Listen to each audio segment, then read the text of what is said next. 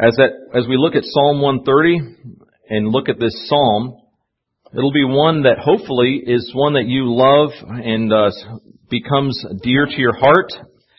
It's a short psalm, only 8 verses, but I think it's packed with some very helpful information for our day today.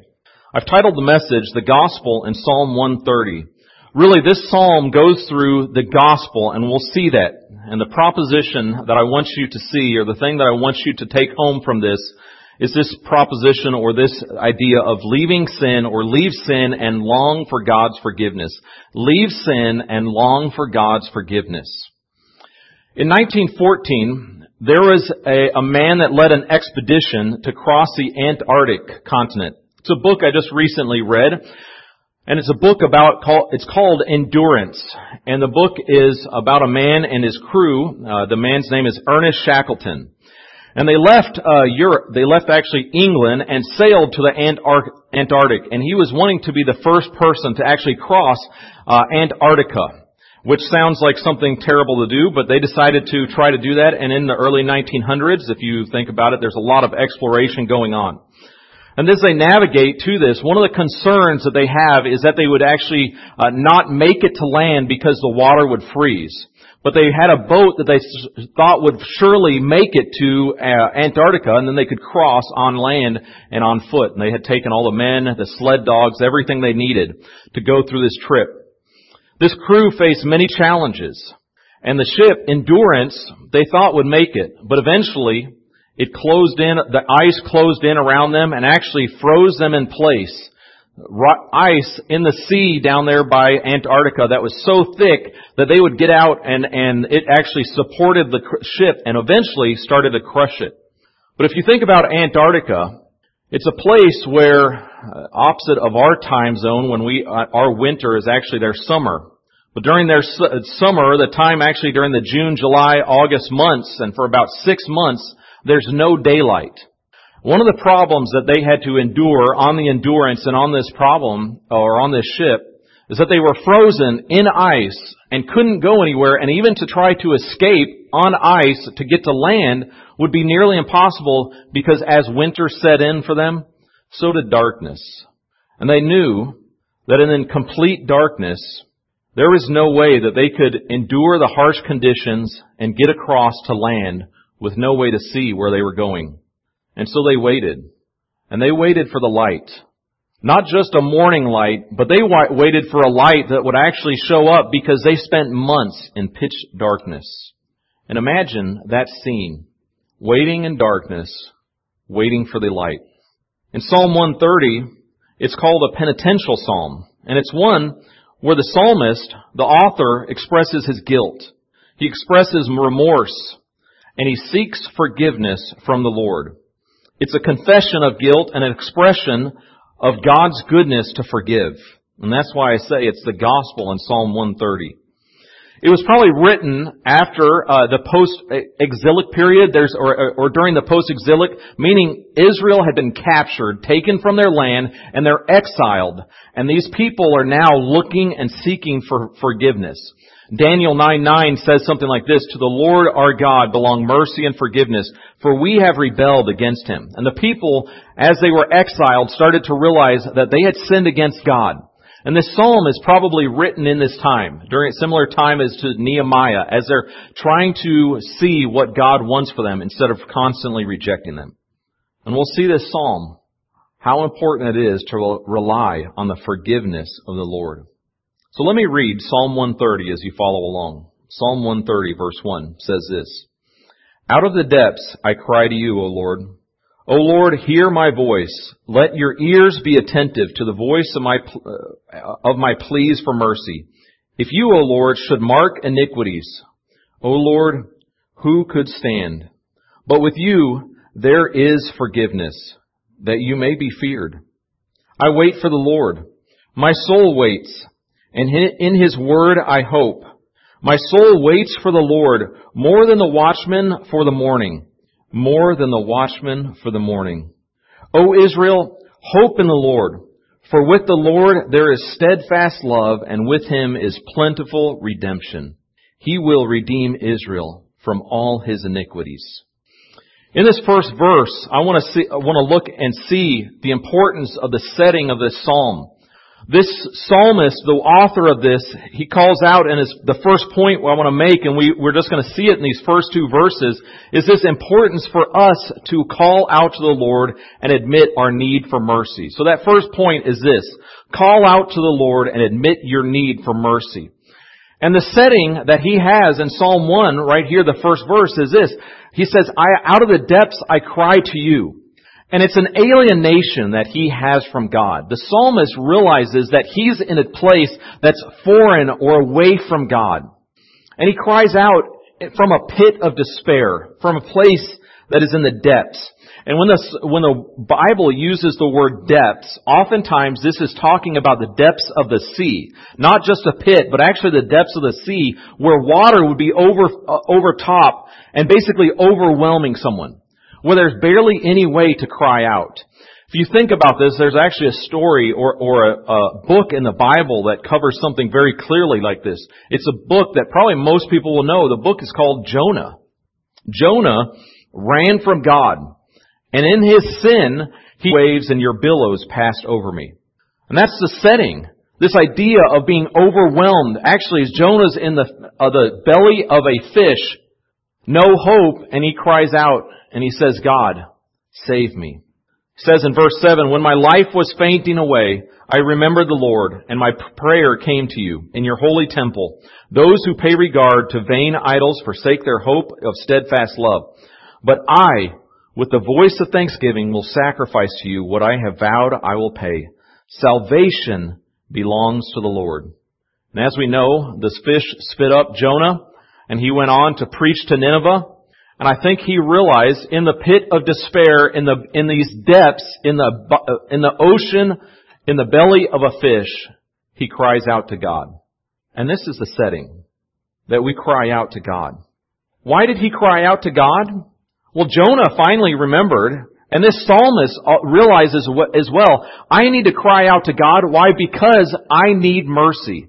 And that's what it says in verse 2. O Lord, hear my voice. Let your ears be attentive to the voice of my pleas for mercy.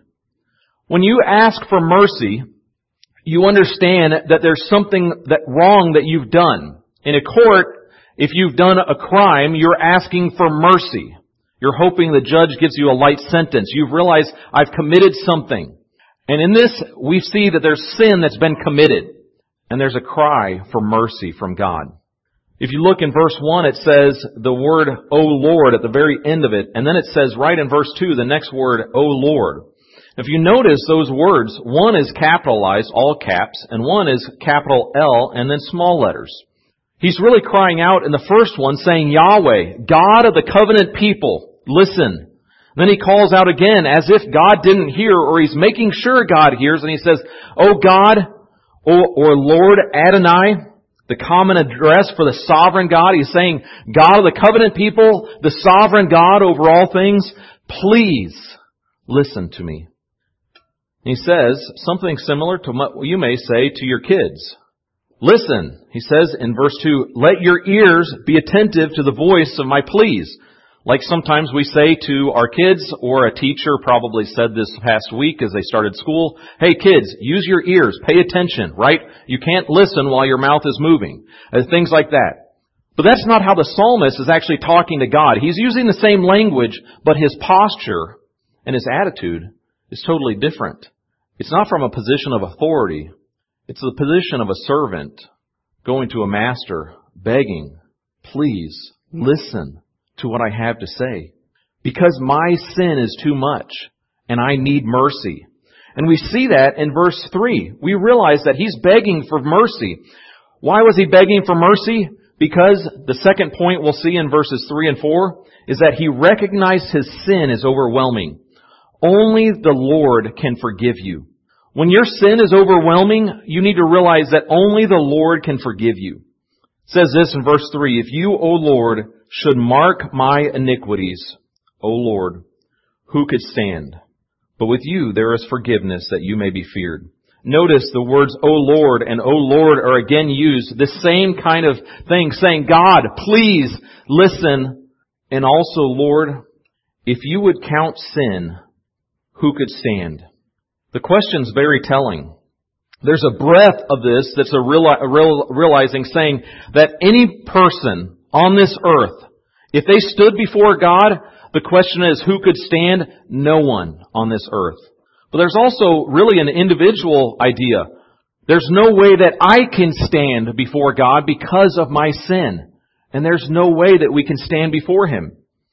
It says this in Psalm 143, 1 and 2. It says, "Hear my prayer, O Lord. Give ear to my pleas for mercy. In your faithfulness, answer me." Listen to verse 2 in Psalm 143. "Enter not into judgment with your servant, for no one living is righteous before you." It's very similar language that we even see in Romans 3, 9 through 11. Probably verses that you may have memorized if you were in Awana or some kids program, or hopefully you know well and sound familiar. It says Romans 3, 9, "What then, are we Jews better off? No, not at all. For we have already charged that all, both Jews and Greek, are under sin. As it is written, none is righteous, no, not one.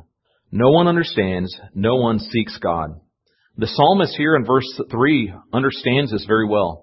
God, if you were taking account of every person, from every place, from every time frame, from every time period on this earth, not one person could stand before you. Not one person has ever lived a life good enough to stand before God and say, "I'm good enough," except for our Savior, Jesus Christ.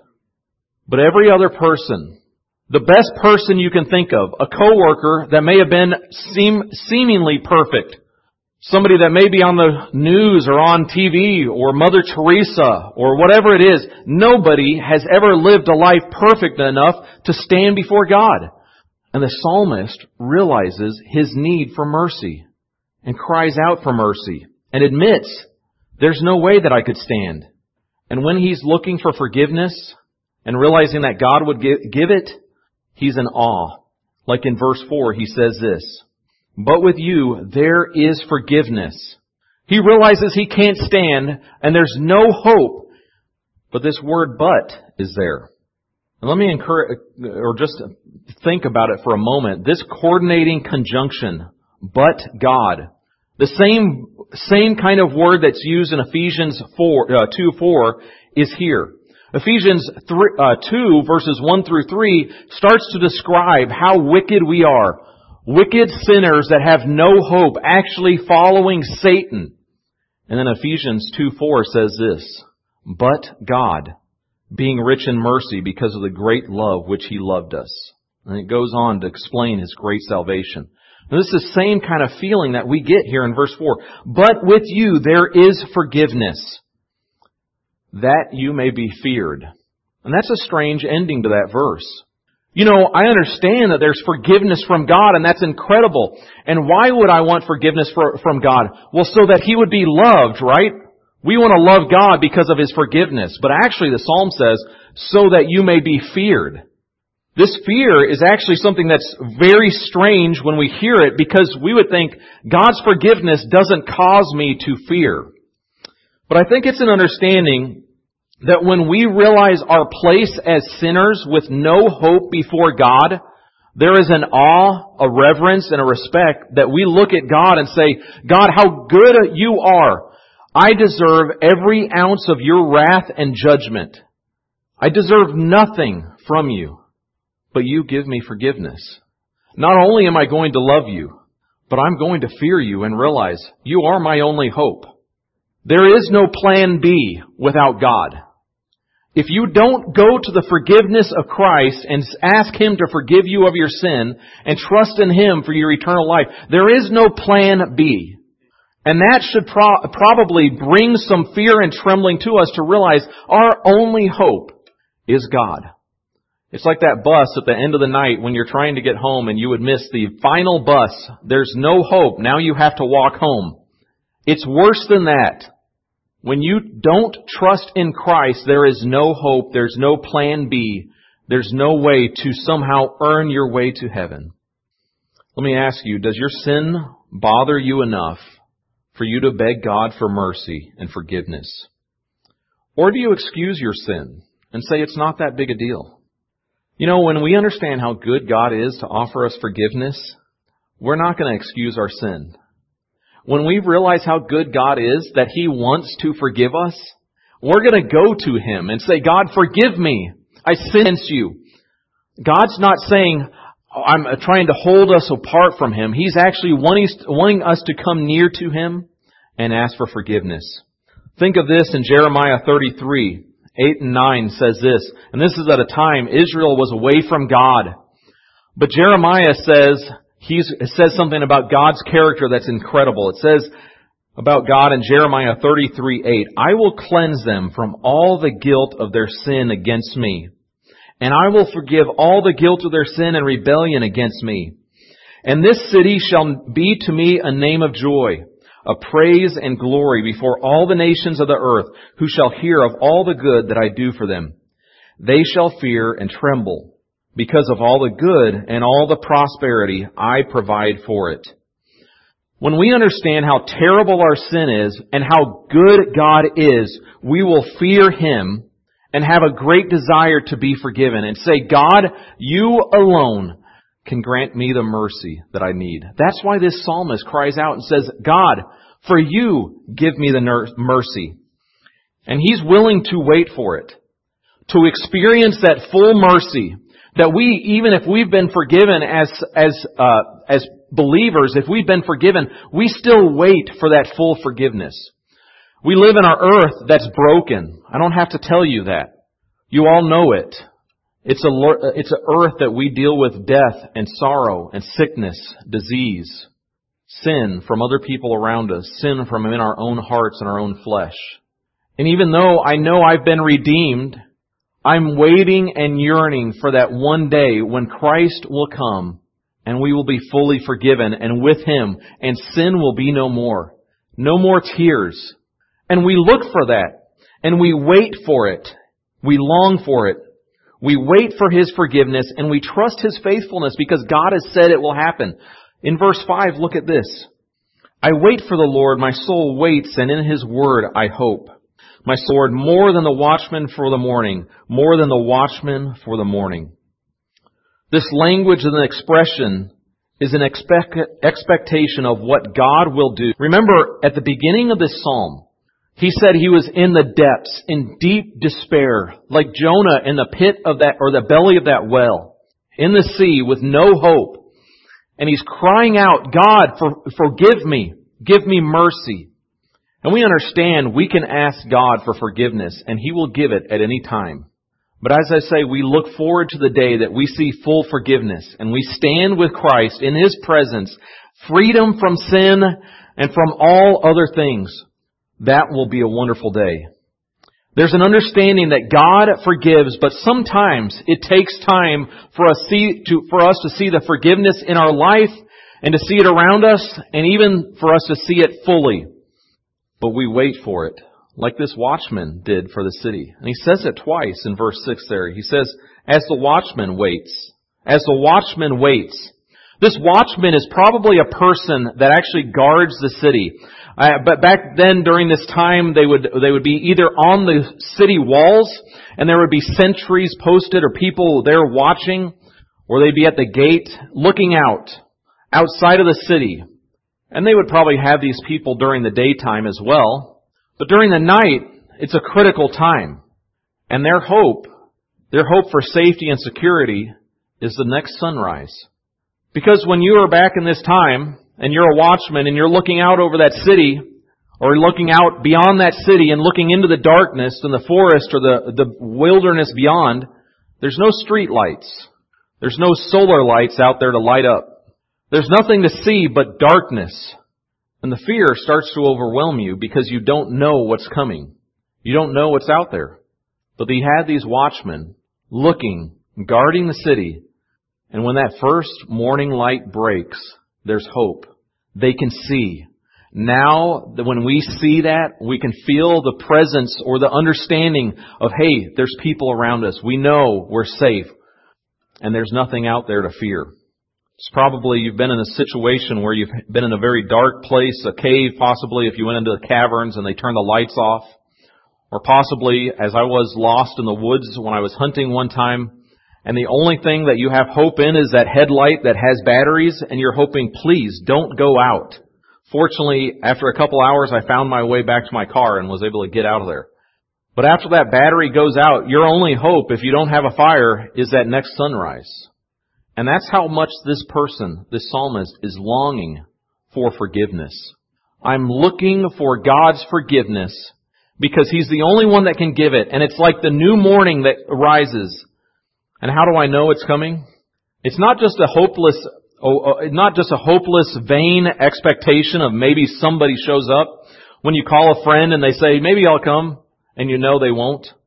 No, this is a hope that's founded on something. In verse 5 it says, I wait for the Lord, my soul waits, and I hope.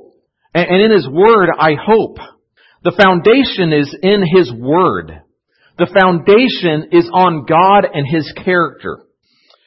The hope that we have is based on solid foundation from God's Word that He will forgive those who said or ask for His forgiveness. You know, it's not like the hope that we say here in South Texas and we look at the gray skies and we say, I hope it rains. And as we probably realize oftentimes, and you notice the brown grass out there, it did rain some this week, but not enough, right? And we look for those gray clouds and we say, I hope it rains, and we're not sure if it will. Or you're like that student that maybe this week had your first test and you say, I hope I make a good grade, but you know you didn't pay attention in class and you didn't study, so it's kind of a baseless hope. No foundation to actually make a good grade. No, this hope is based on God. It's on His Word, His promises, the promises that He never fails to keep. He never ever breaks His promises. I've broken promises to my kids. We're going to go to Dairy Queen. Something comes up and you can't go to Dairy Queen. Dad, you promised. Sorry. We've broken promises before. God never breaks His promises. And He says He will forgive. And it's on His Word that we hope. And so we look for that forgiveness. And as we finish, we know that the Lord will provide redemption.